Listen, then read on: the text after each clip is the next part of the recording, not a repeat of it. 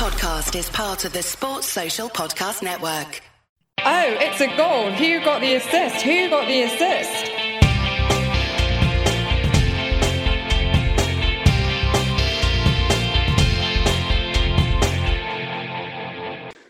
Hello, so we're back for year 5. Yes, as the Euros head toward their conclusion, thoughts begin to turn again to FPL. This means that after a bit of a summer hiatus, which was quite enjoyable actually, I guess the itch started to creep in after the game's recent early launch, and we thought, you know what, we get a pod out slightly earlier than we initially thought, just because we've got a packed preseason of content for you. But anyway, I'm Tom, and we are Who Got the Assist? You can find me on Twitter at WGTA_FPL. Anthony, who we'll hear from in a second, at FPL Stag. Also on Instagram, WGTA.FPL.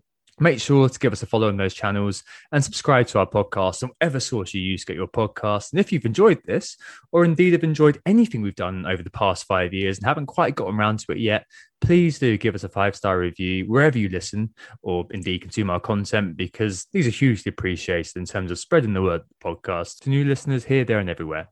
But as you'll no doubt be pleased to hear if you are new, I don't do this on my own. I'm joined by the man who proves that UK-EU relations are possible in these trying times. It's young Anthony from the Emerald Isle, otherwise known as FPL Stag. Another season. Looking forward to it. Yeah, Tom. No, it's great to be back earlier than we expected, as you say, but that's just because we've got so much good content to get out this summer, and we wanted to make sure that we were able to get the time to give it all an equal billing. So this pod will be shorter than usual. What we're not going to do is a full analysis of the prices that have come out. There's just too many moving parts involved at the moment to give you a good insight from July. We've, a potential new striker at City. Is Jack Grealish moving? Jadon Sancho to Man United, and then there's lots of potential moves for budget enablers, the likes of ESR, Gilmore, etc. And those are going to be very material from an FPL perspective, looking at how budgets will break down. So instead, what this pod is going to look at is just the structures that the prices that we have now are imposing on us, taking into account a bit the fixtures and the relative strengths of teams going into the 2021-2022 season. It should be a good one, I think, for returning listeners who are thinking about FPL already, but also new ones who want a bit of an introduction to us and what WGTA is all about. But for all of you, a point of interest, our WGTA mini league code is 2IP43T, which is nowhere near as easily memorized as the one that we had last year. No, but anyway, they're very annoying. You can't change them. I'd love it to be WGTA 8 or something like that. But that's not my password, by the way, to WGTA account. But you can't change it. It's so annoying. So yeah, 2IP43T. Is there an easy way to remember that? I'm not sure there is. IP43T. With partridge. Yeah. Sure, we can make a jingle out of it somehow. But anyway, how did you spend your summer, Anthony? I moved house and I was reveling in declining to do content for the Euros and for the most part enjoying the tournament. A bit of Euro fantasy as methadone. And I remembered the true reason I play fantasy sports, which was that there's an extra bit of interest outside of full fat gambling in fixtures I would only have marginal interest in otherwise. But I heard you were in a boat somewhere off Southern Ireland a lot of the time. How's that novel or poetry compendium you're clearly writing coming together? Are you getting closer to a bohemian dream? No, much as you might think that I was taking a break from FPL and avoiding Euro fantasy to spend time like a hermit on a boat writing a book. I was just enjoying the Irish coastline and primarily working on my master's, whilst the last of my master's thesis, whilst doing all that. So no, it's been a lovely summer, enjoying the sunshine and spending a bit of time with the family before work actually starts for me in September. I've been kind of making the most of that kind of, I'm almost consider it the last summer of my childhood, Tom. Yeah, last summer of freedom. I remember it very well. I was 22 years old, your age. I was in Shanghai. Oh, it was a marvellous time. It really was. Anyway, we're raring to go in terms of FPL. Another season dawns and we're back for it. Well, I think first, before we get into any sort of FPL-related chat, I suppose we should give a quick sell of who we are as a reminder to committed listeners and an introduction, I guess, to those of you who are listening for the very first time. Welcome. So what is WGTA? Who are we? Well, who got the assist is the distinguishing question that means you can tell if someone's a fantasy football manager, right? If you're in the pub and there's a goalsman scored, everyone will be like, oh, he scored. But the reality is, if you play FPL, the question that you will ask is who got the assist, because there's the extra points there. Duh. So Nick and I started this 5 years ago, and Nick is a former co-host. He'll be on throughout the course of the season, I'm sure. but he's taking the year off because his family's gotten a little bigger, so he's kind of low on time this year. But we started this 5 years ago in response to a need we identified from a bit more evidence for, and generally, I think, a bit more analysis in terms of what we were seeing at the time, as well as just enjoying FPL and at the time as well, thinking we were good at it. Nick was, and Nick still is quite good at it, whereas my FPL abilities fell off a cliff. I'm Tom. I've got 4 years of meh finishes whilst in WGTA, but a few decent ones as well in my locker. So a 2K one here and there, and a few top 50Ks, and so on. In real life, I work in research for a financial services firm. I'm trained in both quantitative and qualitative research. And I used to head up the qual function at behavioural science practice too, which is where we started this from. 32, and my likes are FPL, gaming, sci-fi, Star Trek fan, puns, portmanteaus, and beer. So I'm glad I'm not single, because otherwise it'd be a case of ladies form an orderly queue. Yeah.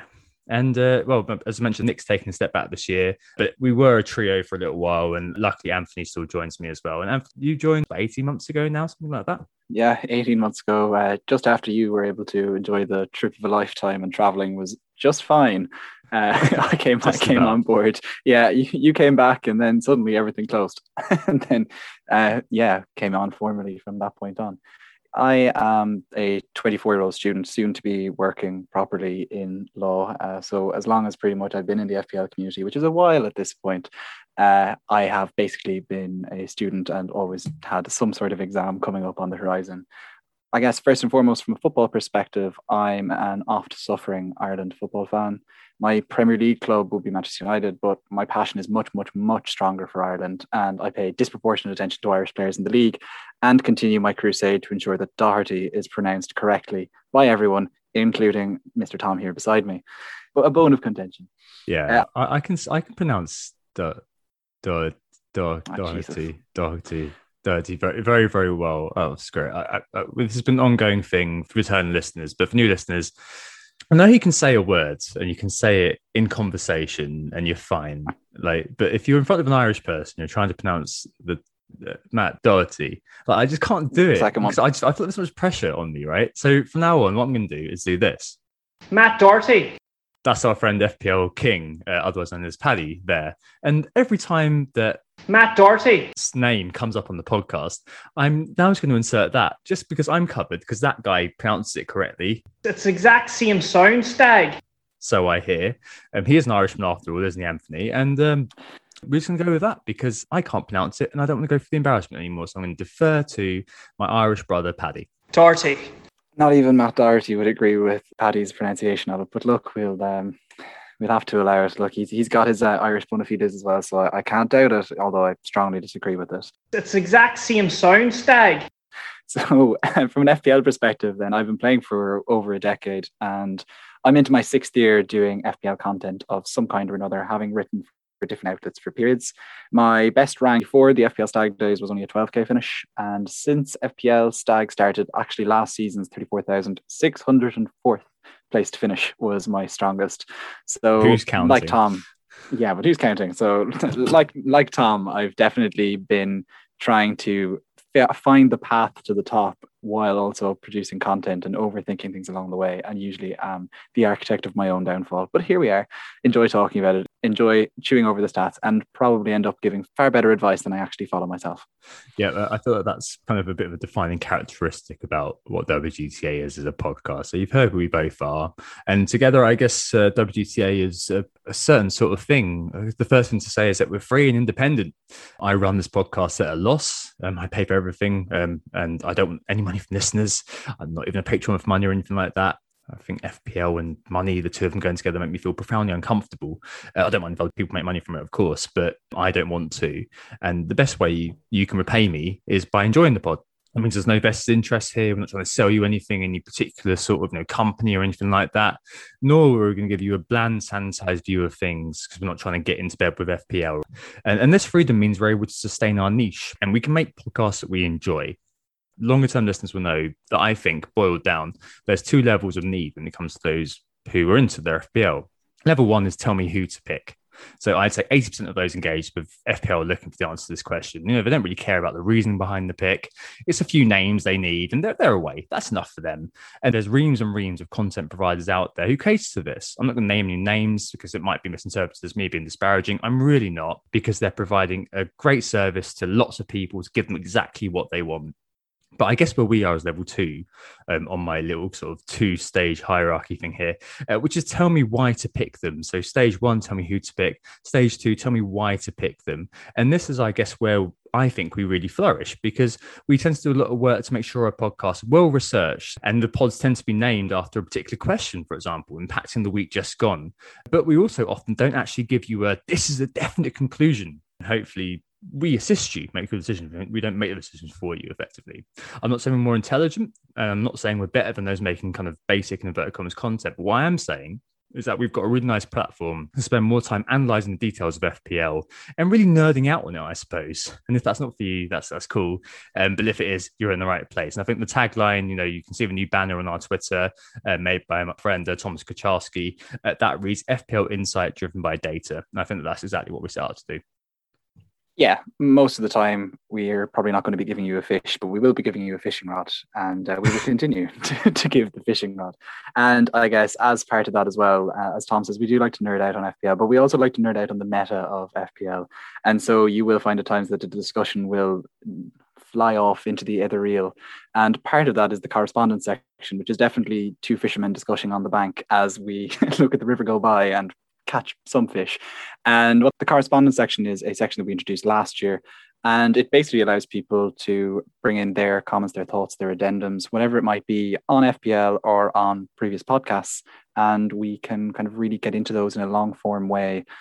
Sometimes we've had poetry, sometimes we've had songs, but sometimes we've had proper questions that are really, trying to delve into like greater themes in FPL over the course of a season, or indeed for one particular player who might be playing in a particular way that's interesting to us and that we feel deserves to be excavated in a more detailed way than you would ever find in a podcast that's trying to introduce you or give you all the fish on FPL at a given time. Yep, indeed. And in typical pod as well, market forces, where we look at how the transfer markets have responded to the game we've just gone, which often actually informs kind of the meta question that we go through.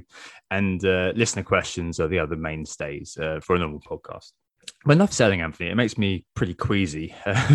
But I guess before we go into kind of our sort of structural analysis of the season, of the pricing for the season ahead, there is one sort of mini feature I think I wanted to introduce. We spoke about it kind of before coming on, and I think that's a really good thing to do.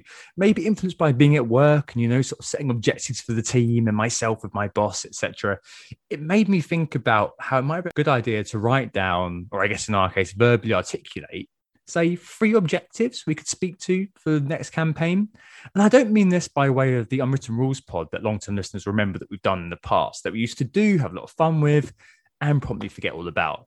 No, I think with these, what we should do is make it kind of a new feature of the campaign that will lay out these objectives and make sure they run throughout the season as a bit of a thin red line that we continually check back on to make sure that our actions are based in these objectives. And if they aren't, explain why they aren't based on these objectives and why we've sort of broken away from them. So I'm not saying and make a binding promise that you can never get away from, because things do stay fairly fluid in terms of FPL. But as objectives, as kind of overview objectives, as it were, I think those things would be quite interesting to do, especially based on the takeaways of last season. Yeah, exactly. And I think what this also allows us to do is be somewhat more accountable to ourselves, and maybe also to you guys, that if you find that we state some sort of objective here and we just, for whatever reason, maybe like the unwritten rules in the past, might just forget those objectives that we set. It's a good way for you to just be like, okay, what happened, Anthony? Why did you change your approach to that particular objective that you set out in preseason? And it gives us a chance to, explain how things have developed and to really track how things happen. Because football is kind of one of these things where it's always the next match. And in FPL, it's always the last game week that people tend to be influenced by. And it is very hard actually over the course of a season to understand how your opinion has changed, because there's just so much information kind of flows through, so many decisions pass by. And then, 30 game weeks later, you look back and you're like, how did those 5 players end up in my squad at one point? Like, that could never have been a possibility now. Yeah. And so it's kind of interesting to try and have something that maybe temporarily links us through the season. Yeah, it completely goes out the window, doesn't it? Like it's like rotation, preseason, goalkeeper rotation or defensive rotations throughout the season, in preseason. There are all these sort of things that sound absolutely grand, before we get into the season proper. But the reality is they all go out the window, don't they? Yeah, the 10-game week Excel spreadsheet based on the fixtures to maximize points, where you're going to rotate 4 different elite players. You're going to bring in Bruno in game week 7, but only after having Aubameyang for game weeks 5 until 7. And it's just like, how is that going to work? And these plans never actually come together. And so this is just kind of, in a more broad sense, objectives that can kind of help us anchor ourselves through this year. Exactly. Anchoring is completely right. Like making sure that we don't fall prey to recency bias and overvalue recent impacts compared to past events. And in this case, it's a way of kind of making ourselves, as Anthony said earlier, accountable for our preseason assertions. It's time to anchor ourselves. Let's hope they're not, concrete boots as we fall into the Po. Nonetheless, I think they're going to be quite interesting ones to follow throughout the course of the season. So without further ado, here are my takeaways from last season, how I'm going to link them to some objectives. The 3 takeaways that I had were these, the 3 huge ones, actually. There were quite a few that I did. And there's a thread from last season where I looked at all of these. The first one was really poor captaincy. This has been an ongoing issue for me for the last few years. I've tried to be too maverick. I've tried to, trying to be too clever effectively, tried to outwit the herd. And every time the herd has outwitted me, I've been trampled, by a figurative herd of bison. And that has been one of my huge Achilles heels for the last few years. So poor captaincy was one key outtake from last year. What caused my rant to be where it was, which 167k. Second, transfers in creates the high net gain. So last year, I had actually got 240 net gain from transfers in, including hits, which especially came to the fore when I was forced to gamble later on in the season, which probably showed that I was better in the situation where I was taking risks and was kind of making moves to try to make my position better. And the third kind of big problem I had last year was that I was playing with 10 men a lot of the year. So my 11th man, actually, in terms of my team of the year, was Dawson with just 29 points. He was my actual third defender. So because I've been chopping and changing so much throughout the year, I effectively ended up with 10 men. If you imagine that I didn't have Dawson, I had Dallas or something, I'd be hugely up on the overall rank I ended up at. And that's something I think needs addressing. Of course, all these things are a little bit kind of centrifugal from each other, because on one hand, I'm saying, well, I need to be more stable with the likes of my captaincies and be less maverick. On the other, I'm kind of saying, well, I seem to suit being quite gambly and taking lots of hits or moving my players around a lot. So my objectives, I think... Sounds very strong and stable, Tom. Yeah, well, exactly. So I guess I'm trying to stabilize the ship a bit with my... with my... Last time I heard that, it worked out really well. And these may, Anthony, also, pick out the things I hope which work for me and also kind of mitigate against things that don't. So the things that work for me is basically taking risks. So one of my objectives this year, linked to the transfers in point, is I'm going to take the risk more. And this is kind of specifically situational. So I'm not going to take risks for the hell of it. I'm not going to be taking -12s, -8s every week, because that's just ridiculous. I mean, no one's going to be taking me seriously if I do that. But one thing I will commit to do is if it's a 50-50 between sticking and hitting, I will take the hit. So over the course of the last 3 or 4 years, I've mostly moved towards sticking. And I've been frustrated. It's not really worked for me to kind of think, well, I'm going to play it safe in this situation. So this year, if there's a 50-50, I'm going to hit it and take that chance rather than playing it safe, as I think that seems to suit me a little bit better, and my instincts tend to be quite good, and they tend to be drowned out throughout the course of the week by the narrative of FPL Twitter and all that sort of jazz. But this is counterbalanced by the captaincy thing that I'm going to do. And it's a little bit controversial because people might think, oh, he's abdicating responsibility. Oh, he's a blah, blah, blah. The fact is that I'm rubbish at choosing my captains, and I'm completely aware of that. And I'm pointing out that flaw. I know that about myself. I'm aware of it. So what I'm going to do is give it to the algos. Specifically, Mikel's algorithm, the transfer algorithm, which you can find on Twitter. I'm going to go with that every week and trust its captaincy rankings. Basically, I'm going to do that all year. I'm going to give up my own agency for captaining throughout the course of the 21-22 season. It's one that many quality managers like Fabio Borges swear by. So I'm just going to follow suit and go with that, because I've had 3-4 seasons. Anthony, you will know, I've had so many seasons where captaincy has clearly not worked for me. It's been a huge Achilles heel. If I had got three or four more captains every year, the captains that I'll talk myself out of, which are clearly, bloody obvious, then I'm automatically in a decent position. I've got decent ranks, and I haven't got this sort of pressure weighing on me to do a little bit better. So captaincy, I'm taking it out of my own hands. I'm aware that that's a huge flaw in my game. I'm going to just kind of abdicate to more objective sources in terms of an algo. Yeah, those ones actually do make a lot of sense, Tom. And I do distinctly remember so many game weeks last season, especially, where we would do our game week reviews and we would do them in order of who got the most points or whatever. And so often it would be, you'd had a good game week, you'd selected, some defender or midfielder who'd boxed a load of points that meant that you wouldn't have an atrocious week. But at the same time, you never got that, in a cricket parlance, you never got your 4 or your 6 because you just always had the captain off on the wrong limb that day. And it got you. Yeah, no, exactly. And I think that abdicating that responsibility is something that it has a proven track record of making sense. Other transfer algorithms are available, of course, but that's what I'm going to go for. And the third point is a bit of a transfer one again, linked to that Dawson point. And of course, I've had to kind of reconcile that with the idea of trying to be risky whilst at the same time kind of introducing an element of stickability. So there's those kind of glue guys, aren't there, as Late Riser would say. And I think actually this links in very well with last season's meta. The kind of the game within the game that we saw. People called it the year of the casual, and we characterized it as the you snooze, you lose meta. And I think what lies behind this is the fact that there are many players who were quietly, consistently returning week after week, and there are players that I ignored, or there are players that I never quite get to, or whatever. And my third sort of rule, which is a little bit less cut and dried than the other two, but my third rule is that if there's a player like this that I haven't got, so a Dallas, I should have got the Dawson, likes of Jay Lings, Willock, Danny Ings back in the day. If there's a player like this, then my third aim is to just swallow my pride and get them in accordance to the first rule. I won't sit there and be like, I'm going to wait one more week and see if they're going to do it. I'm going to take the risk this year and just kind of go in a player like that. I think I'm going to probably try to be better at spotting these guys earlier on. And obviously, if they do keep returning, there's no need for me to remove them. But the hope will be that I'll get in on these players slightly early, because with players like Jay Lings and players like Willock last season, just that kind of 1 to 2 week late to those parties, it didn't quite lead to the outcomes that I wanted it to. And my stickability wasn't that great with players last season, as shown by the Dawson thing. So those are my 3. Taking the risk in 50-50, captaincy outsourced effectively, and trying to prioritize those sort of players who are showing signs of consistency. Whatever those are is quite ropey and up in the air. And the final thing, my target rank-wise is top 100k would be nice, effectively. Those are mine.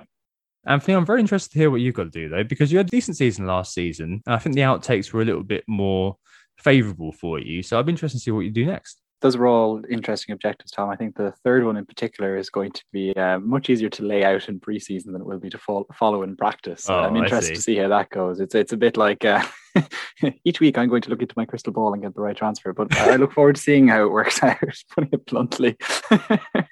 So I guess building on the takeaways from my own campaign last year, which, as you say, Tom, it did go quite well, finishing 34-ish K. But at the same time, maybe burying the lead somewhat if I didn't say it, my aim would always be the top 10K. And so at the end of the day, that was still disappointing. And I felt like there were points left behind. And I guess my takeaways try to address those. One of them, a bit like you, does relate to the captaincy. But what I found was that I strayed away from the herd a bit too much by my own assessment at the end of the season. And so with that in mind, I feel like I just need to go with the herd. I'm not going to be following any specific algorithms like you. And instead, what I'm kind of going to try and do is just narrow myself down. So basically, if I have a 50-50 decision, one thought is that I'm going to go for the midfielder, not the forward. So basically, I'm not going to go for Harry Kane. I'll go for the midfielder.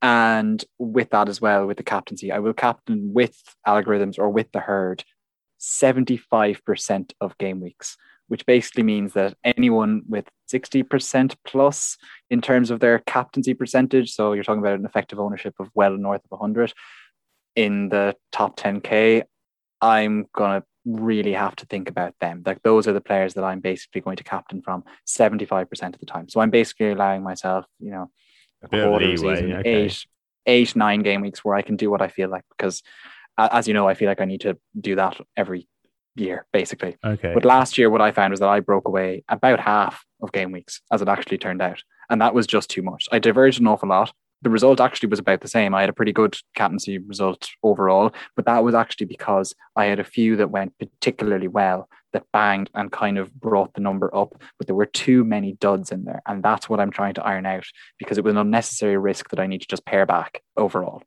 So is it the fact that you're going to be going with a particular captain poll? No, so I'm going to avoid any algorithm or any particular poll, but I think we all can feel it in our waters who is going to be the two, at least, most captain players in a given week. Sometimes you know when it's going to be split 3 ways. There's a few game weeks through the season where there's no obvious pick, and those will be my 1 in 4 if I feel like going off and breaking away and captaining someone from some mid-table team because they have a good fixture, a Callum Wilson type character, then I can.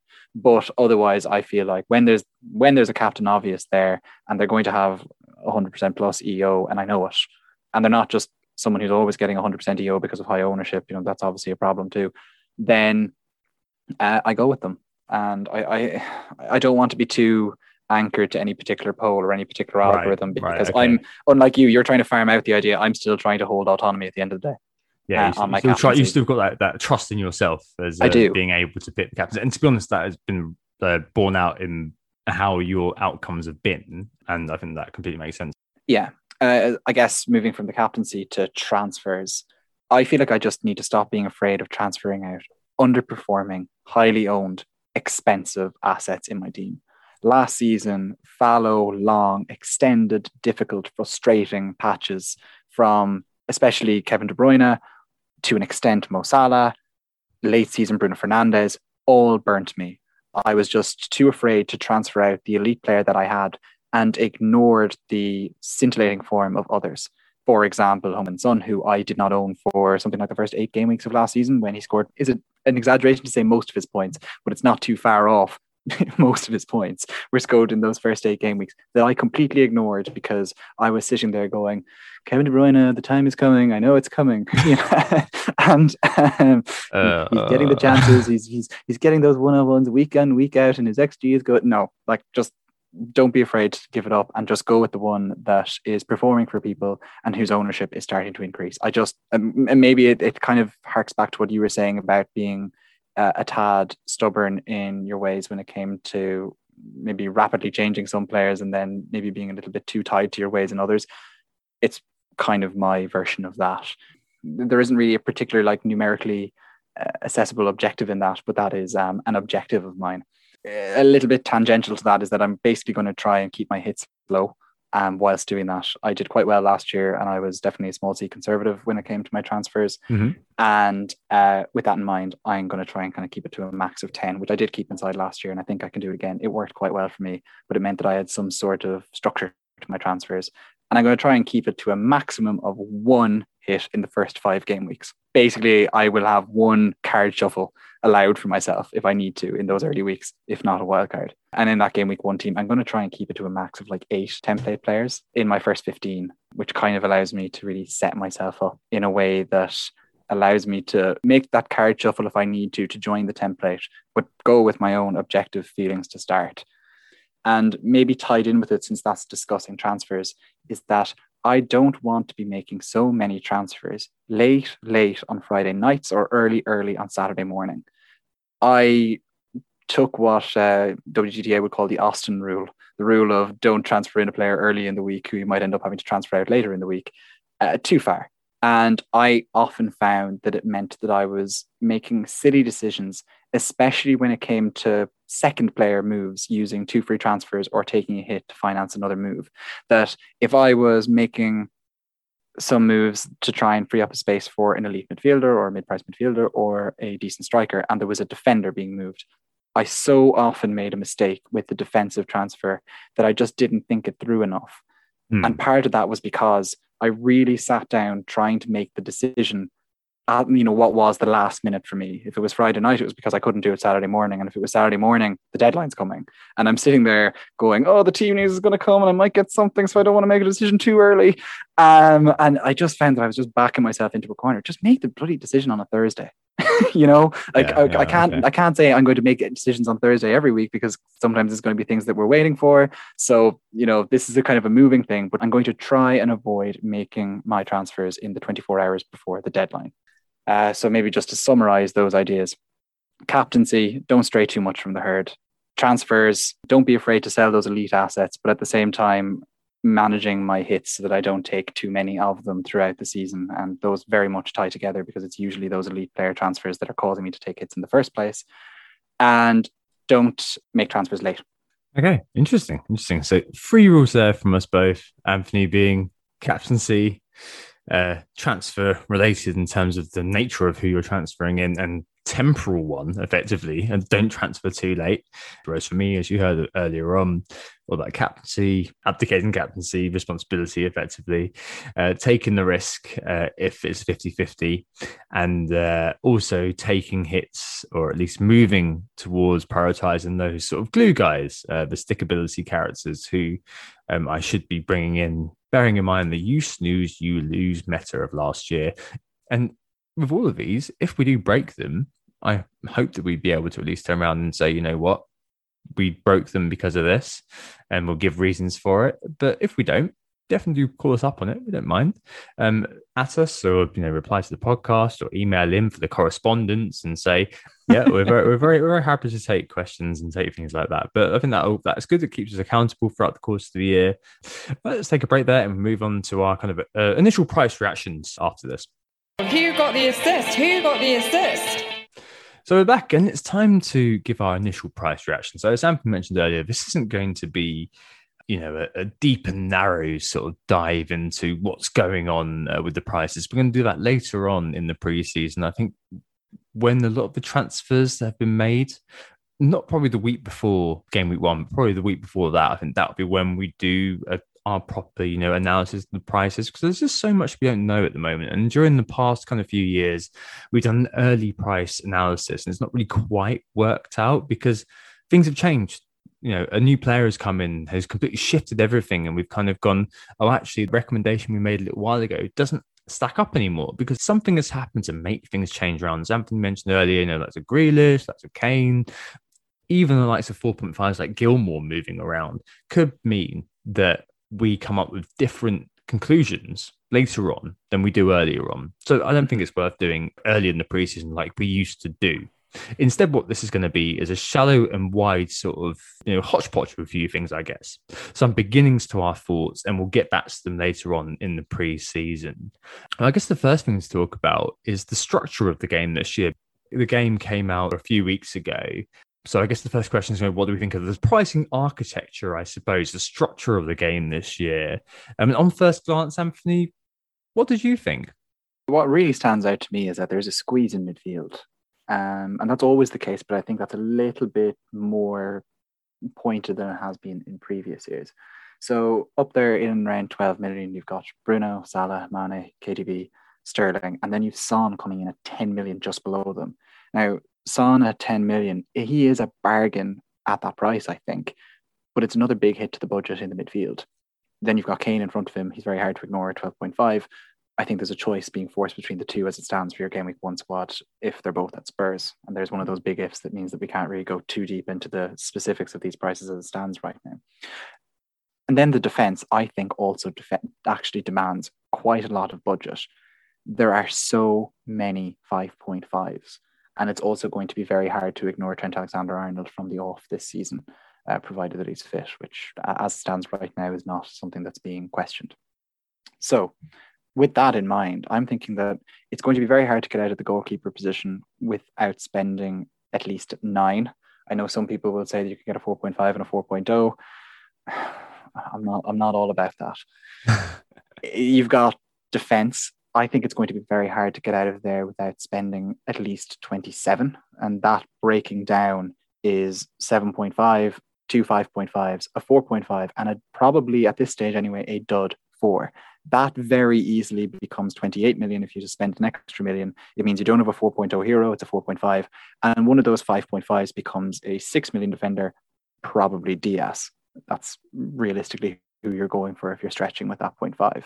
in the forwards, and there's a reason why I'm going from defense to forward, you need to spend at least 18.5, I think, to build something that's somewhat competitive. And at that point, you're definitely making some serious sacrifices to make sure that you facilitate a midfield. That 18.5, how is it broken down? You're basically talking about 4.5. So an Obafemi or someone like it, who's probably a dud in your side. Keane Davis is in a 4.5 again, great. A 6.5, there's quite a few good 6.5 options, some of the promoted strikers and some familiar faces. And then 7.5. You could do 2 6.5s, okay, and spend 17.5. But I think at that point, you're taking quite a lot of risks on probably unknown quantities or players who flit in and out of form and can't be depended on all the time. 7.5 does stretch you to slightly more dependable people like Callum Wilson. And so with that in mind, I think 18.5 is the minimum you can spend on forwards. If you do what I'm saying there in terms of those minimum spendings in goalkeeper, defence and forward, that leaves you a maximum possible 45.5 million to spend in midfield. And more than half of that goes into Bruno and Salah and leaves you with 21 million between 3 players, for which there is so much talent at 8 million-ish that it means you'll probably have to compromise and have some weaker or cheaper midfielders in there, the likes of Rafinha, who is at 6.5, and indeed Dallas, who is in there at 5.5. What that basically just kind of tries to illustrate for you, and I know it's all quite hypothetical, is how squeezed the midfield already is if you have done everything in your power to make sure that you have the maximum possible budget in midfield. And that's ignoring getting someone like Kane or the hypothetical other possible Man City striker that comes into your side. They're really making us make the big choices this year between the elite players. In a way, I think that we were able to get around last year because of the people that were playing second fiddle who could more than make up for it. Basically at Man City, between the likes of Gundogan and stuff, who made up for the fact that you didn't need to spend that 12-ish million. Don't forget, you'd never have been interested in Gundogan game week 1. But you may have been interested in Foden or something, or Mahrez, or someone. It's what I'm more getting at is that choice is being very clearly posed to you before game week 1. Right. Of course, last year you would have put the money into City thinking that they're going to do well, and it wouldn't have worked out for you. But at the same time, I don't think any of us are going to go into this season thinking differently because of how City played last season or how they started last season. And as well, those cheaper midfielders that were there who were really enabling at 5.5 and 6, they're now 7 and 8 and a little bit more than that. That squeezes the budget. Remember last year, though, that City and United didn't have a game in game week 1. So things are trying to make a like for like is a little bit difficult. I think you're definitely right, though. There's a lot of value in a lot of areas. And there's kind of conservative pricing in those slots to hedge bets is how I think FPL have done it. There's a real glut in the 7.0 to 5.5 regional midfielders, as I think you've kind of inferred. And the 6.5 to 8 million forwards, they're full basically of players who could emerge as proper bandwagons either early or at some point in the season. If things start to take off for them, they will look like amazing bargains. They're a nice platform price if they do start scoring. I think in terms of other things on first glance, for me, it felt like they hadn't put as much thought into it as I might have liked. There are a few areas where more thinking could have gone into it, perhaps to make it more interesting game or at least compel more player choice. I agree that there are a few sort of questions that are still posed to FPL managers, but I feel like they're the same questions as last year. If you look into the detail, for example, and I think we'll go into this kind of, later on in the preseason, but Mane at 12 versus Salah at 12.5. I know it's a very kind of headline example, but that's a huge example of how there's a bit of a missed opportunity for me in terms of how there could be more of a question posed to FPL managers, because that renders Mane redundant, really, unless Salah gets injured or something like that. Like, why put Mane at just 0.5 off Salah? We saw last year that there was just no comparison there. Why not put Mane down to 11 or so and make it a proper dilemma? Because suddenly you've got a choice of going, right, you go with the proper Liverpool premium with penalties, who's got all the stats on his side, or you go with the player from Liverpool who, if he's going for a hot streak, he's really hot and he is more than equal to Salah. If he's not, then fine. But you've got that sort of disparity in price to make that sort of an interesting question. As it is, there's just no contest. And that to me was little bit of a missed opportunity. Other things as well I point to, Vardy, 10.5 million versus Nacho, 7.5. I mean, really? Like, I know Vardy has been consistent in the past, but he's 35 now.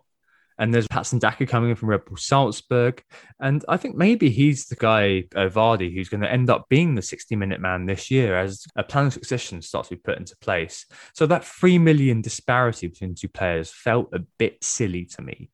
Above the things, a KDB uptick to 12 million from 11.5 starting price last season felt really odd as well. I know he's going to start a lot, but I don't really know what he'd done to get there, to be honest. Like, there was a poor season mitigated by injury, of course. So giving him a price rise felt a bit odd, to say the least. These are isolated examples, of course, that I'm deriving a bit of a trend from. Overall, as I've said, the pricing structure is more akin to recent efforts that we've seen that create a certain sort of game. But in some places as well, I feel like, you mentioned earlier there, Anthony, you've got Salah, you've got Bruno, and you've got TAA in game week 1. In some ways, there are not that many choices to be made to begin with, at least how it looks like at the moment. Without there being a lot of dilemmas, we might see a quite sterile sort of template sort of condition to begin with, at least. Linking that in with a high interest to begin with the high expected ownership that's going to create, I expect it will be a case of FOMO driving people towards the template as we begin the season. Throw in as well the fact there's lots of 4.5 billion defenders on the boil too. The likes of Cody, Fofana, who were unexpected 4.5s, who tease value, despite being ostensibly boring picks. I think that we've got quite a conservative pricing structure this year. And I think that to begin with, at least, I'm a little bit different to how I've set up this year. I actually have got only one 5.5 in terms of the defence, and I've gone for a 3-4-3, and I put a little bit more in the strikers because I like the fact that DCL is just 8. I like Ollie Watkins at that price, and as I mentioned, I like Nacho, so I like spending a little bit more in the striker bracket, around the 8 million sort of mark. But this could all be thrown out the water, as I said earlier on, and the reason Anthony gave for not giving an in-depth sort of look at the pricing structure at the moment, because if Harry Kane goes to City, then something this is all out the window. And then we've got to kind of be thinking, how do we get Kane, or when does Kane come in? So it's always an interesting sort of time at the beginning of the season to be giving initial reactions to the pricing. But I think it's an interesting structure, Anthony, that's for sure. I mean, what do you think of my thinking about it? Yeah, I guess I didn't put the emphasis on the forwards as much as you have in that kind of budget that I was, in the allocation of budget that I was kind of hypothetically putting forward, which was really a way to illustrate how tight it is in midfield and how difficult it will be to make decisions. I do think that putting a little bit more money into forwards is what will be required. And that means then that the choices that are going to be required of you in terms of your elite midfield picks become much more razor sharp, because you will struggle to get Bruno, Son and Salah, let's say, in. That's going to be very expensive and stretch you beyond belief. They're so expensive that cutting corners in defence doesn't work unless you cut corners on the whole of defence in the way that you talk about, with maybe going 3 at the back to start with.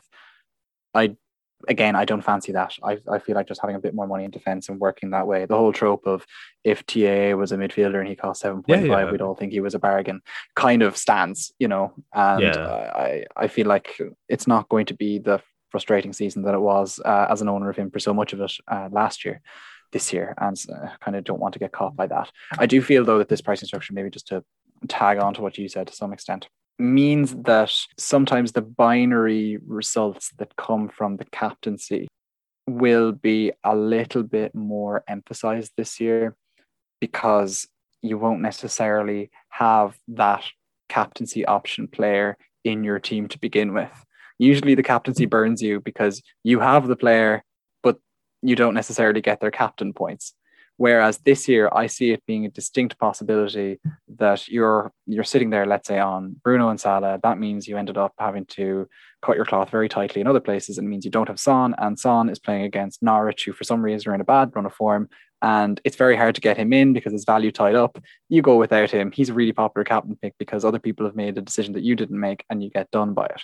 And I just feel like last year in particular, especially thanks to Man City and the way they performed, but even Liverpool being non-options for so much of the season, it meant that we were always able to kind of get around that, and we usually had the elite players we needed, or would be able to move around the deck chairs in the Titanic to get them over a 2 or 3 week pre-planning period.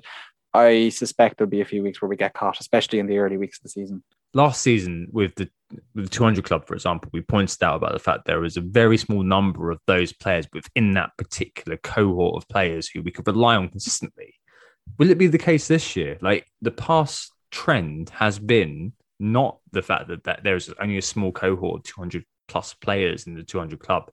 The past trends have been that you've got 7 or 8 different options going on. So absolutely, that could 100% happen, and that would be really, really interesting if it does happen as well, because it means there's different ways to get into those upper echelons of the ranks. You're not, as you were last year, just kind of fighting a Sisyphean battle against the players who had all of these players in who had done very well from the off, were able to then kind of just entrench their rank.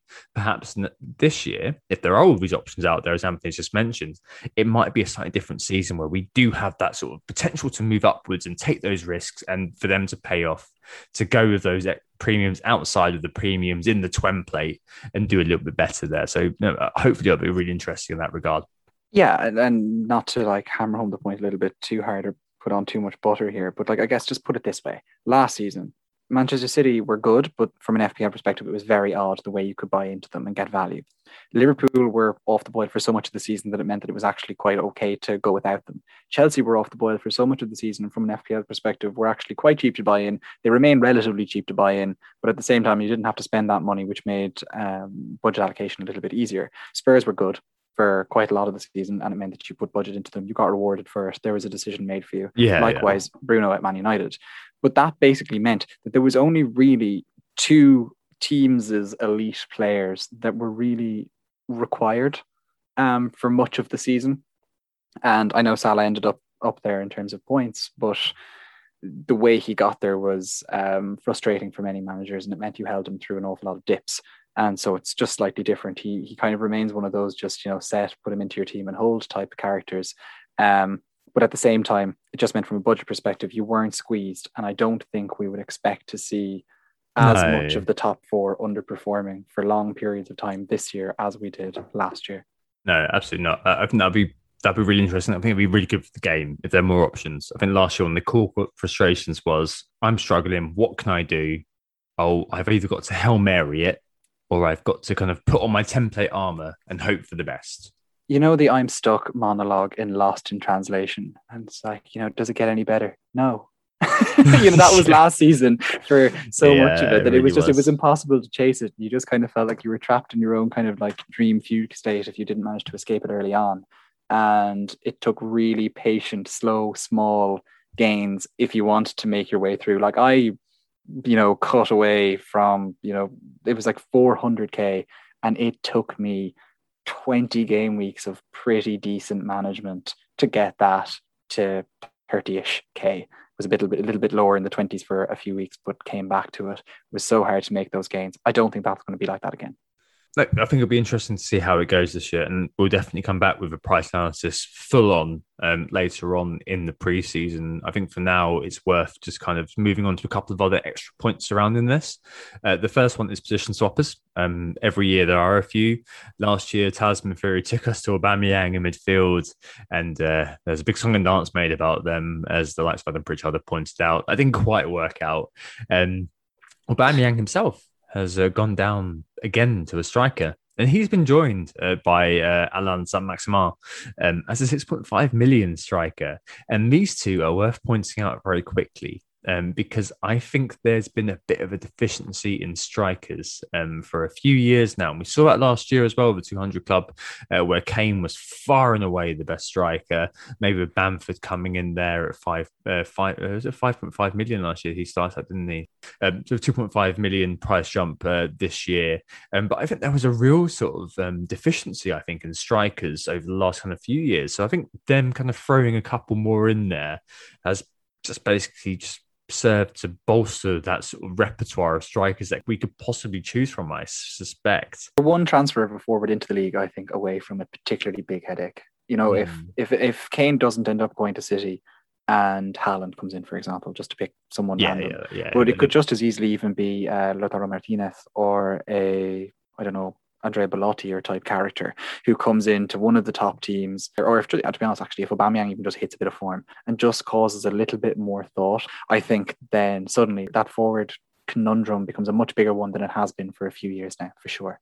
Yeah, I mean, I've got Calvert-Lewin, Iheanacho and Watkins as my front three at the moment because there's a lot of value in that 8 million sort of slot. And as I mentioned earlier, that ties into my view that they're quite conservatively priced because they could do the job of a 9 million striker, or equally they could do a job of a pile of crap. You just don't know these sorts of players. So yeah, it'd be really interesting to see what happens with that kind of striker slot. Aubameyang to striker could reinvigorate him as an asset, to be honest, because last year he was crowded out, frankly, by the likes of Bruno, Salah and Son in the midfield. There was no way he could ever fit this guy in unless he was on an outrageous run of form that you couldn't quite ignore. So those are two that I would perhaps point out. The other one is Stuart Dallas, a midfielder at 5.5, which is expected. And I've seen a few people saying, oh, that's amazing value. I mean, is it? It feels to me that's definitely a case of being lazy, because 171 points, yeah, great. But, and I mean, this is back of a cigarette pack maths. Let's take points off per clean sheet that he got. He keeps one, of course, he's now a midfielder. But if he got 12 clean sheets last year, multiply that by 5. Yeah, so minus 48, I think it is, isn't it? Take one off for each of them, so it's 36. So 171 minus 36, that takes to 135. And then if you take off the extra point he got for a defender for the 8 goals, that equals 127. And then he got 15 bonus last year. Will he get that again? I don't know, because a lot of defender bonus is actually based on getting clean sheets. So you're looking at, about 120 points for Stuart Dallas, actually. So that kind of takes him away from the upper echelons where he is now. It's a very clear case of availability heuristic and also just being confronted with a data point that if you don't think critically, you could be like, oh, this guy's an amazing value. He's 5.5. And my God, he's well up there. 80% of the people have bought him now. But if he gets 120 points or so, that's level with the likes of Gylfi Sigurdsson, Pascal Gross, Stuart Armstrong, maybe Pablo Fornals. And is that really good value for 5.5? I mean, it's a decent enough buy-in, isn't it? And maybe there's more to his game, and maybe he'll be able to step up again.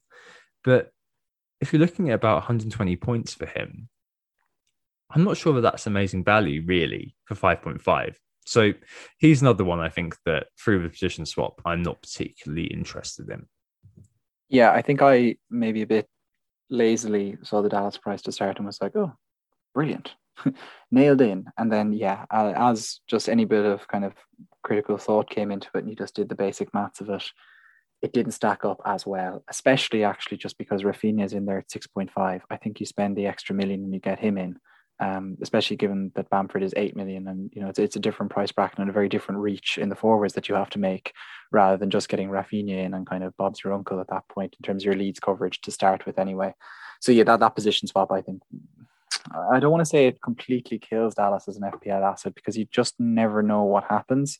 But certainly from a game week 1 prospect perspective, I don't think he's a particularly good option for sure. No, I think that equalizes him actually with other options in the bracket, like ESR. Yes, that's good way. Like Bueno, something like that. Yeah, and even the likes of Souček who offer that little bit more, are justifiably 6.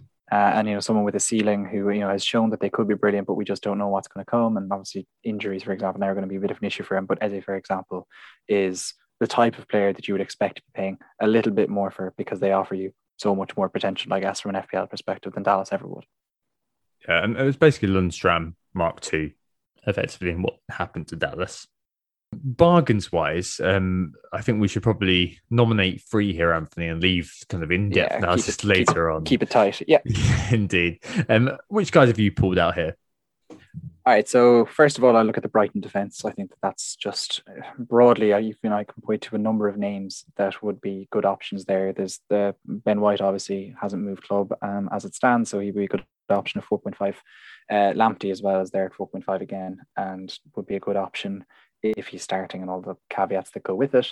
And maybe just taking the easy option there is just in goals. Sanchez feels to me like the best of the 4.5 options. Robert, who's not Roberto, seems like a pretty good option there. So that kind of Brighton defence. Second half of the season, for example, just to give you some basic stats on it, they were the second best defence or third best defence in the league, depending on how you want to look at it. They were second best in terms of goals conceded per game. They were third best in terms of clean sheets. They were up there in terms of second and third for big chances conceded and XG conceded per match as well. And they have very good early fixtures, which means that a double up is quite viable. So bargains there. Looking a bit further forward, I guess, a midfielder I picked out is Kai Havertz at 8.5. I think he could be a particularly good bargain gem there. We've seen how attacking he can be. We've seen how high his ceiling can be. And last year just wasn't at all typical for him. It was a season pockmarked by COVID, by injuries, by having a manager who didn't trust him for so much of the season, and then having a manager who trusted him so much that he was seeking to preserve him for bigger games in Europe for an awful lot of the rest of the season, which I feel just meant that we never quite saw his true potential in FPL. We have seen it to some extent in the Euros, what he can do as well. And 8.5, to be honest, I was hoping he might come in a little bit cheaper. Just we've seen players like that kind of squeak in at 7 or 7.5. But it's totally understandable. He's 8.5. I still think that could be a bargain and that he could, I'm not sure if he could be a 200 club player, but I totally could see him being a 170 or 180 type. And then up front, Iheanacho, 7.5, 12 goals, 2 assists last year. Second half of the season, between game week 20 and game week 38, he was the 5th best in terms of points per start with 6.71. That was behind Bale, Foden, Gundogan and Pepe when you filter out players who only played like 2 or 3 games. And I think that he's pretty well set to do that again. Yep, I had Nacho as well. Similar sort of analysis as you, actually. Yeah, I mean, he only played in 42% of the games last year, equivalent to 16 games, according to the minutes divided by the 3-4-2-0 of the 38 minutes you could play. 110 points scored and 6.8 points per game within that framework. So not to be sniffed at, as you say, Anthony. And if he keeps a hot streak and Harvey Barnes doesn't mean the team changes shape again, I think that he'd be ridiculously good price. 7.5, he's in my team at the moment. They've got an okay start: Wolves, West Ham, Norwich, ex-club Man City and Brighton.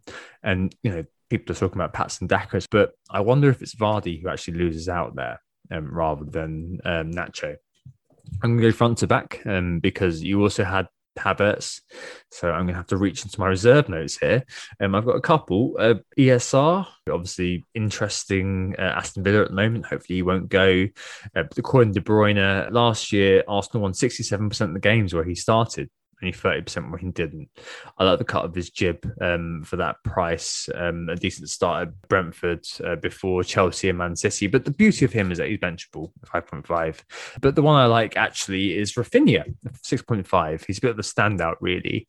6 goals, 10 assists last season, 133 points. Not a bad return, you know. But in terms of per start, where his data really comes alive, because here you've got a player who's in the top 10 in many attacking analog and expected stats, ranging from XA, shots, key passes. And actually, if you just watch him play, you can see why he's likely to offer goal and assist potential for next season, because he's everywhere. You know, he's a versatile, vertical attacking player. And at that price, yeah, he's definitely worth it, especially in that Bielsa system. And at the back, I mean, you've got Fofana as a boring 4.5 million if Leicester persists with the 3-5-2. You've got Neco Williams or Brandon Williams, either of those twins, if maybe they move for 4 million. I mean, that might be nice. One that I did look at initially was Shaw. He's very much all fart, no poo. I mean, I'll speak about Bryson too in a minute last season, but he seems a decent price for a player who created the second most chances and was in the top 10 for XA last season. Like if he gotten 6, I doubt many. Most of them coming from corners that weren't necessarily high quality and all the rest of it. Yeah, it was low quality, but it was still in the top 10 for XA. So, I mean, that's still pretty decent, isn't it? If players are able to finish the dinner that he makes, then fair enough. But he's not actually my pick. The one I actually want to call out here is Shufal at 5 million. He did very, very well in the European Championships. But how he kept that 5 million is a mystery to me. Now, again, that's perhaps more lazy pricing. But I say that guy is the likeliest of all wing-backs to play the vast majority of games. He outscored the likes of Luke Shaw and Luca Dean last year, and he had a superior XA and big chance creation than Cancelo. Okay, how West Ham do with Europe on their plate too is important. But with, Newcastle, Leicester, Crystal Palace, Southampton, Man United in their first five, and the fact that he's likely to play the majority of games for West Ham next season, I think that's really fantastic value for him. I think I wouldn't have batted an eyelid if he was 5.5, to be honest. So the fact that he's kept the 5, probably due to the fact that he's an under the radar sort of guy, and FPL don't seem to be good at picking up players who are under the radar, is perhaps one of those which is to our benefit as FPL managers. Yeah, I guess I can understand actually why he ended up being a 5.0 option, not necessarily because of the stats, but just because if you had given 2 West Ham defenders 5.5, it just would have seemed so disproportionate. Like Cresswell's already 5.5, and so I think it's justifiable to give him that little bit less. And with that in mind, yeah, he's a bit of a bargain in there, but at the same time, that's on the basis that West Ham play like they did last year, which, if you remember, was a complete surprise. For about 25 game weeks, we were kind of in denial of that fact, and then we started to buy into it towards the end, especially I guess when Jaylings came to the fore and started really doing well. But the thing was with that West Ham team, and just going into the weeds a little bit on that West Ham team, is that there was never one consistent performer there. You talk about people finishing the dinner that Luke Shaw was providing. You never knew who was going to be continuously finishing the dinner at West Ham. Like, multiple players had their periods. There was a Mikel Antonio period around Christmas. Souček had his period as well, where he was particularly brilliant. The likes of Jared Bowen had short periods where they were of interest. Lingard, of course, we've mentioned. They don't have someone in there that you can say, okay, he is going to be the player that will consistently finish the chances that Soufal provides.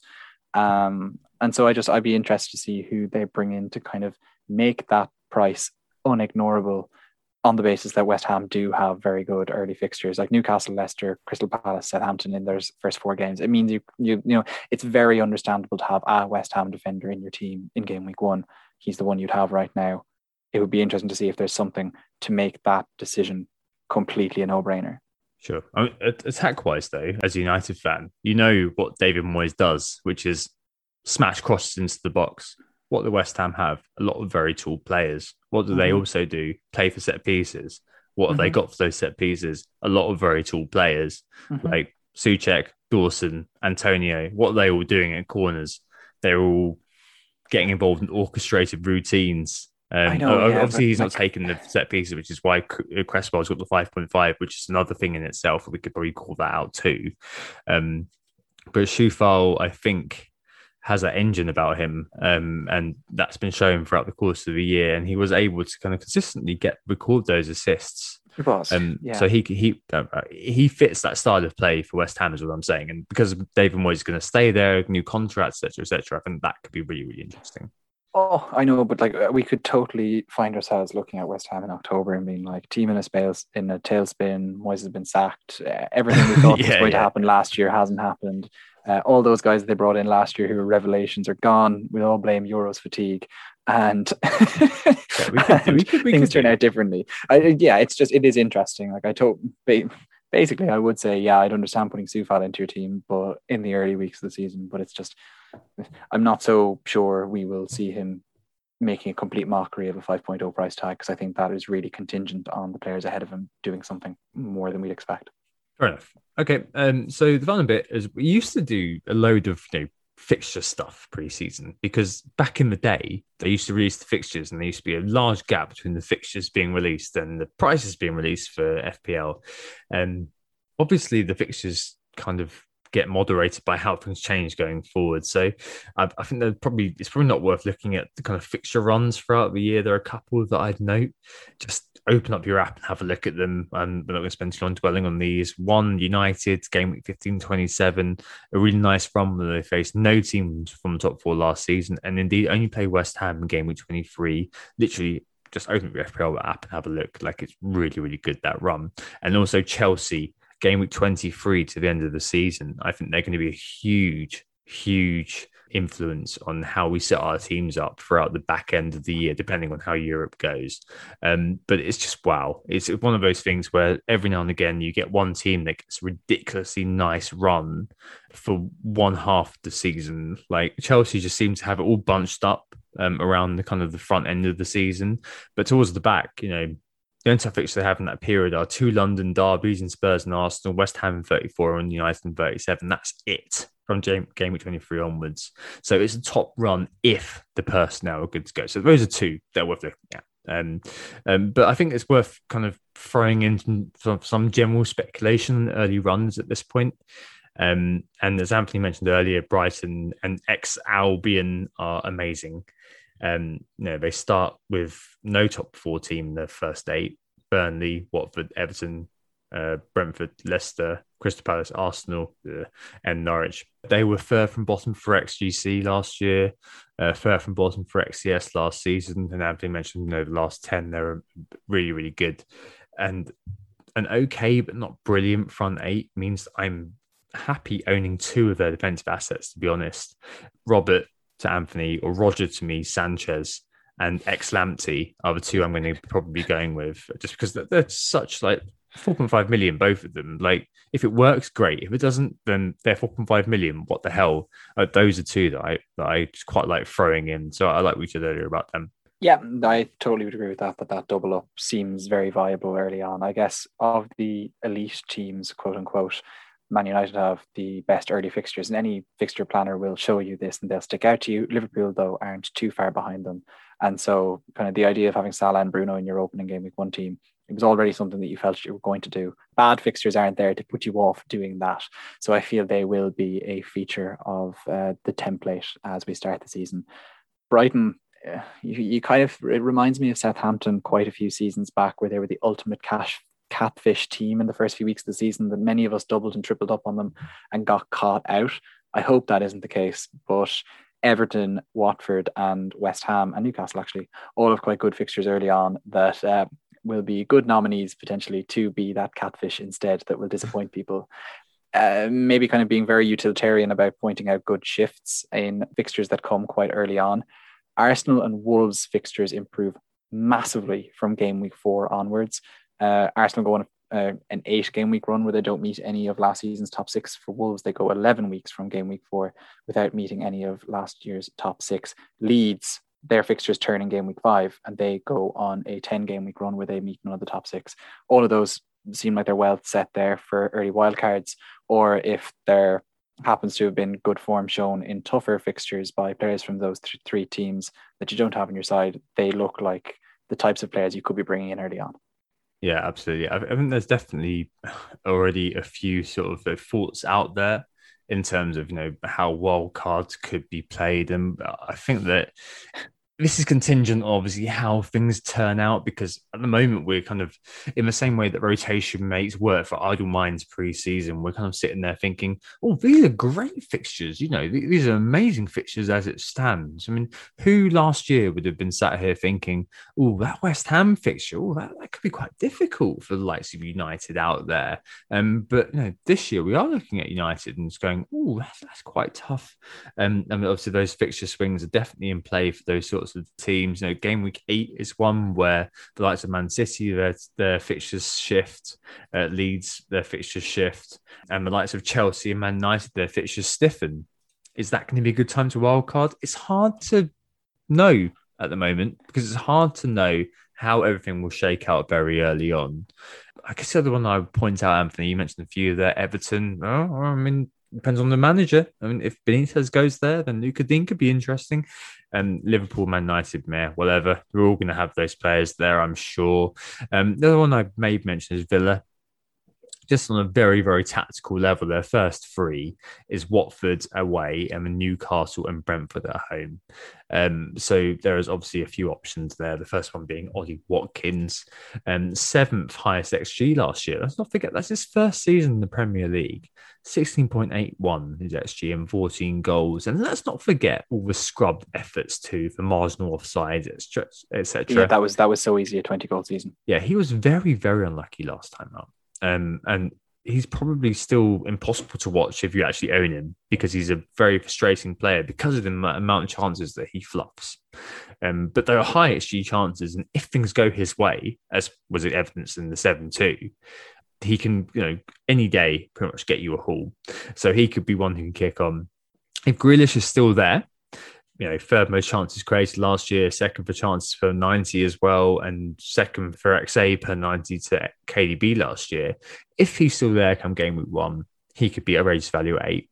If not, Buendia is now there as well. He got the third most chances created in the league in 2019-20 when he was up with Norwich. So another creative addition to the side. But I'd be worried about Watkins if Jack left, because Buendia and Watkins would have to recreate that relationship, and maybe a little bit different. But Grealish draws men away from someone like Watkins in a way that Buendia, for all of his creativity, does not. It would be a very kind of, whilst there is an element of like for like, there's a big change there. And how much better Aston Villa would be as a team to have a player like Buendia alongside Grealish with someone like Watkins ahead of them, versus if they lose Grealish and Buendia comes in instead. I think that they're going downwards from where they were last season if Buendia comes in and they lose Grealish and there's nothing else happens to that attacking quartet that they kind of tended to have last year. Yeah. Whereas if they keep them both, they can definitely do what West Ham did last year, or what they threatened to do, I guess, actually for long periods of last season. And kind of really going for Europe. Yeah, did it right, didn't they? All right, so a few things there to think about. We're going to love you and leave you on those. Actually, we're not going to go all the way to the end, but to our end on this podcast, initial draft time. I think we've probably intimated where we are with them. Anthony gave a very good rundown, actually, of his draft. Bearing that in mind, Sanchez and 4 million Foster are my goalkeepers at the moment. I don't believe in rotation at all. I think that's a waste of time. Defence-wise, I've got Trent, Shaw, Lamptey as the starting 3. Fofana as the first sub, because he'll play 90 minutes probably if Leicester keep to the 3 at the back. So he's always good to come on whenever. And I've got 4.0. I'm hoping by the time the season starts, that'll be one of the Williams brothers. They'll be thereabouts. They'll be able to come on, be this year's Wan-Bissaka or something like that. In midfield, I've got Salah and Fernandes, obviously. Grealish for 8 million. I think that's ridiculously good value. If he's not at Villa, I'll have to think about it again.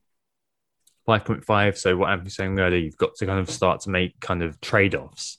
My 5.5 at the moment is actually Smith Rowe, because I don't want to have any players actually that I'm not sure about. So any players who are new to the league, any players who are newly promoted, I don't want to be messing around with that.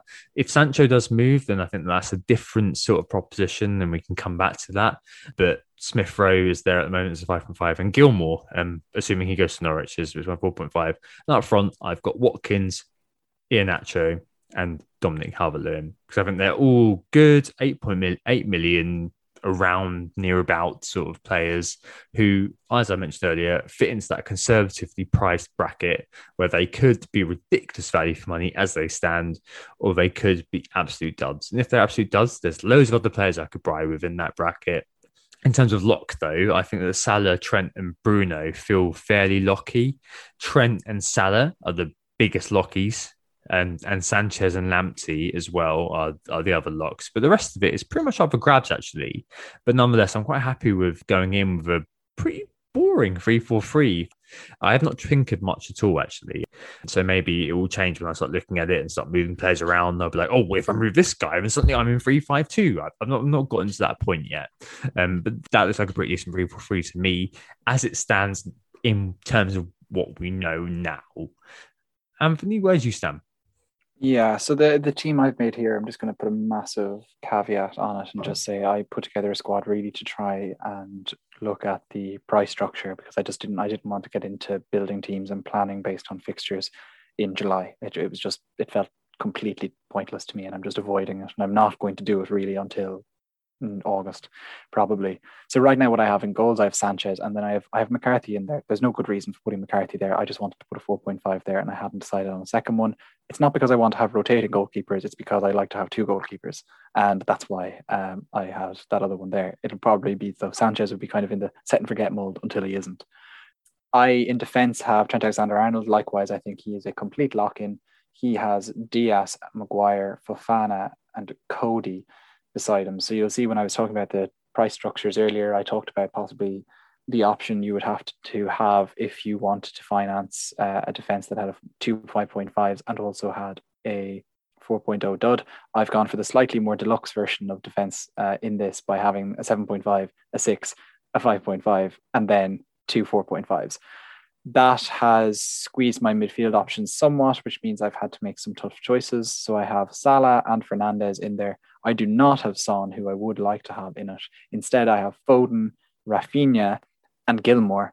As it stands right now, he is an interchangeable 4.5 that I'm not particularly wedded to. I'm just excited by him in general. And then up front, I haven't gone for the super squeeze up front that I had discussed as a potential thing you could do if you wanted to get as much money from midfield. I've spent that little bit more, and I have 3 forwards, 2 of whom are worth talking about. So Keenan Davis is the one that isn't worth really talking about. He's just a 4.5 dud that's in there. Ollie Watkins is in there, and Callum Wilson is beside him, just because of those slightly better early fixtures that I really wasn't thinking about, but he's there anyway. I feel like you like Callum Wilson a lot in an FPL sort of context. Like, I feel like he's one of those players that every year you kind of have for a little bit. Is it just the talisman nature of him?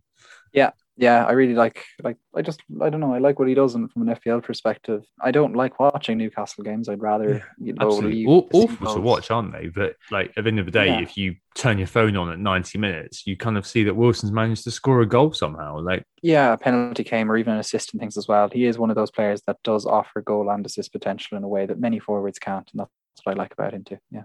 Brilliant. I feel like there's a lot we could have gone into here, and I think listeners will appreciate why we haven't, just because there's a lot that could have changed. And I think we just spent all of our time basically putting health warnings on things that you will be thinking of, that we've thought of. But nonetheless, I think this is a really interesting discussion, a really kind of nice way into just getting back into podcasting again, I think, just because we've had a little bit of time off. We've blown the rust off here. And I think it's been interesting just to kind of speculate and think about how the new season is going to look. And we'll definitely be back to speak about this in the future. That's for sure.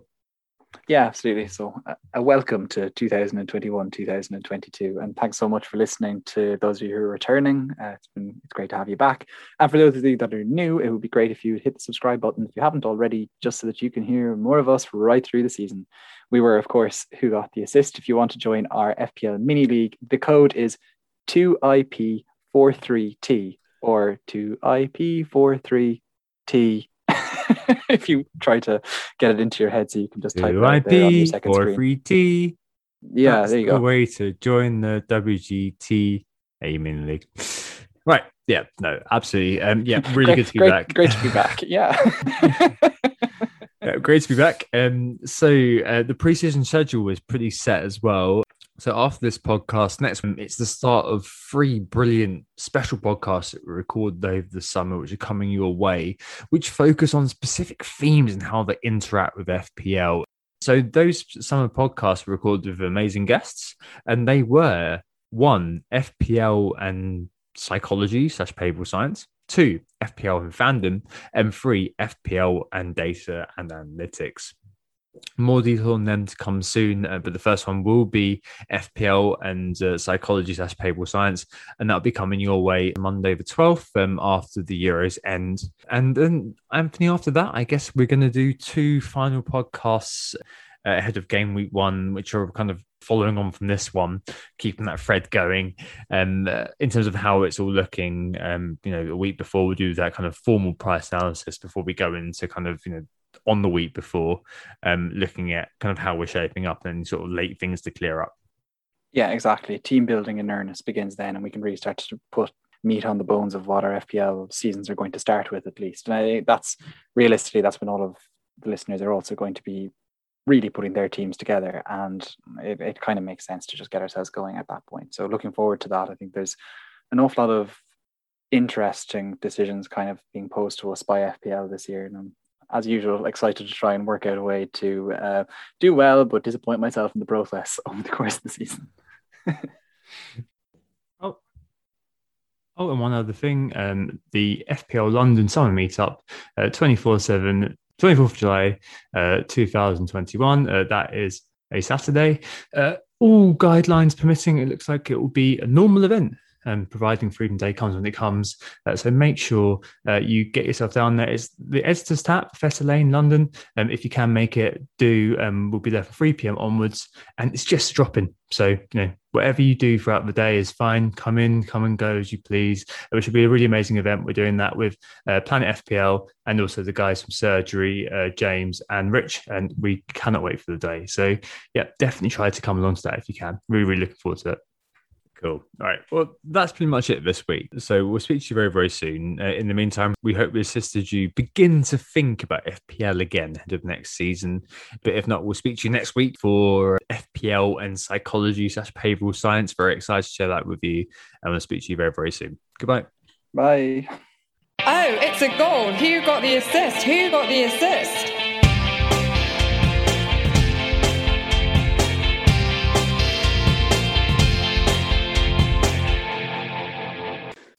Sports Social Podcast Network.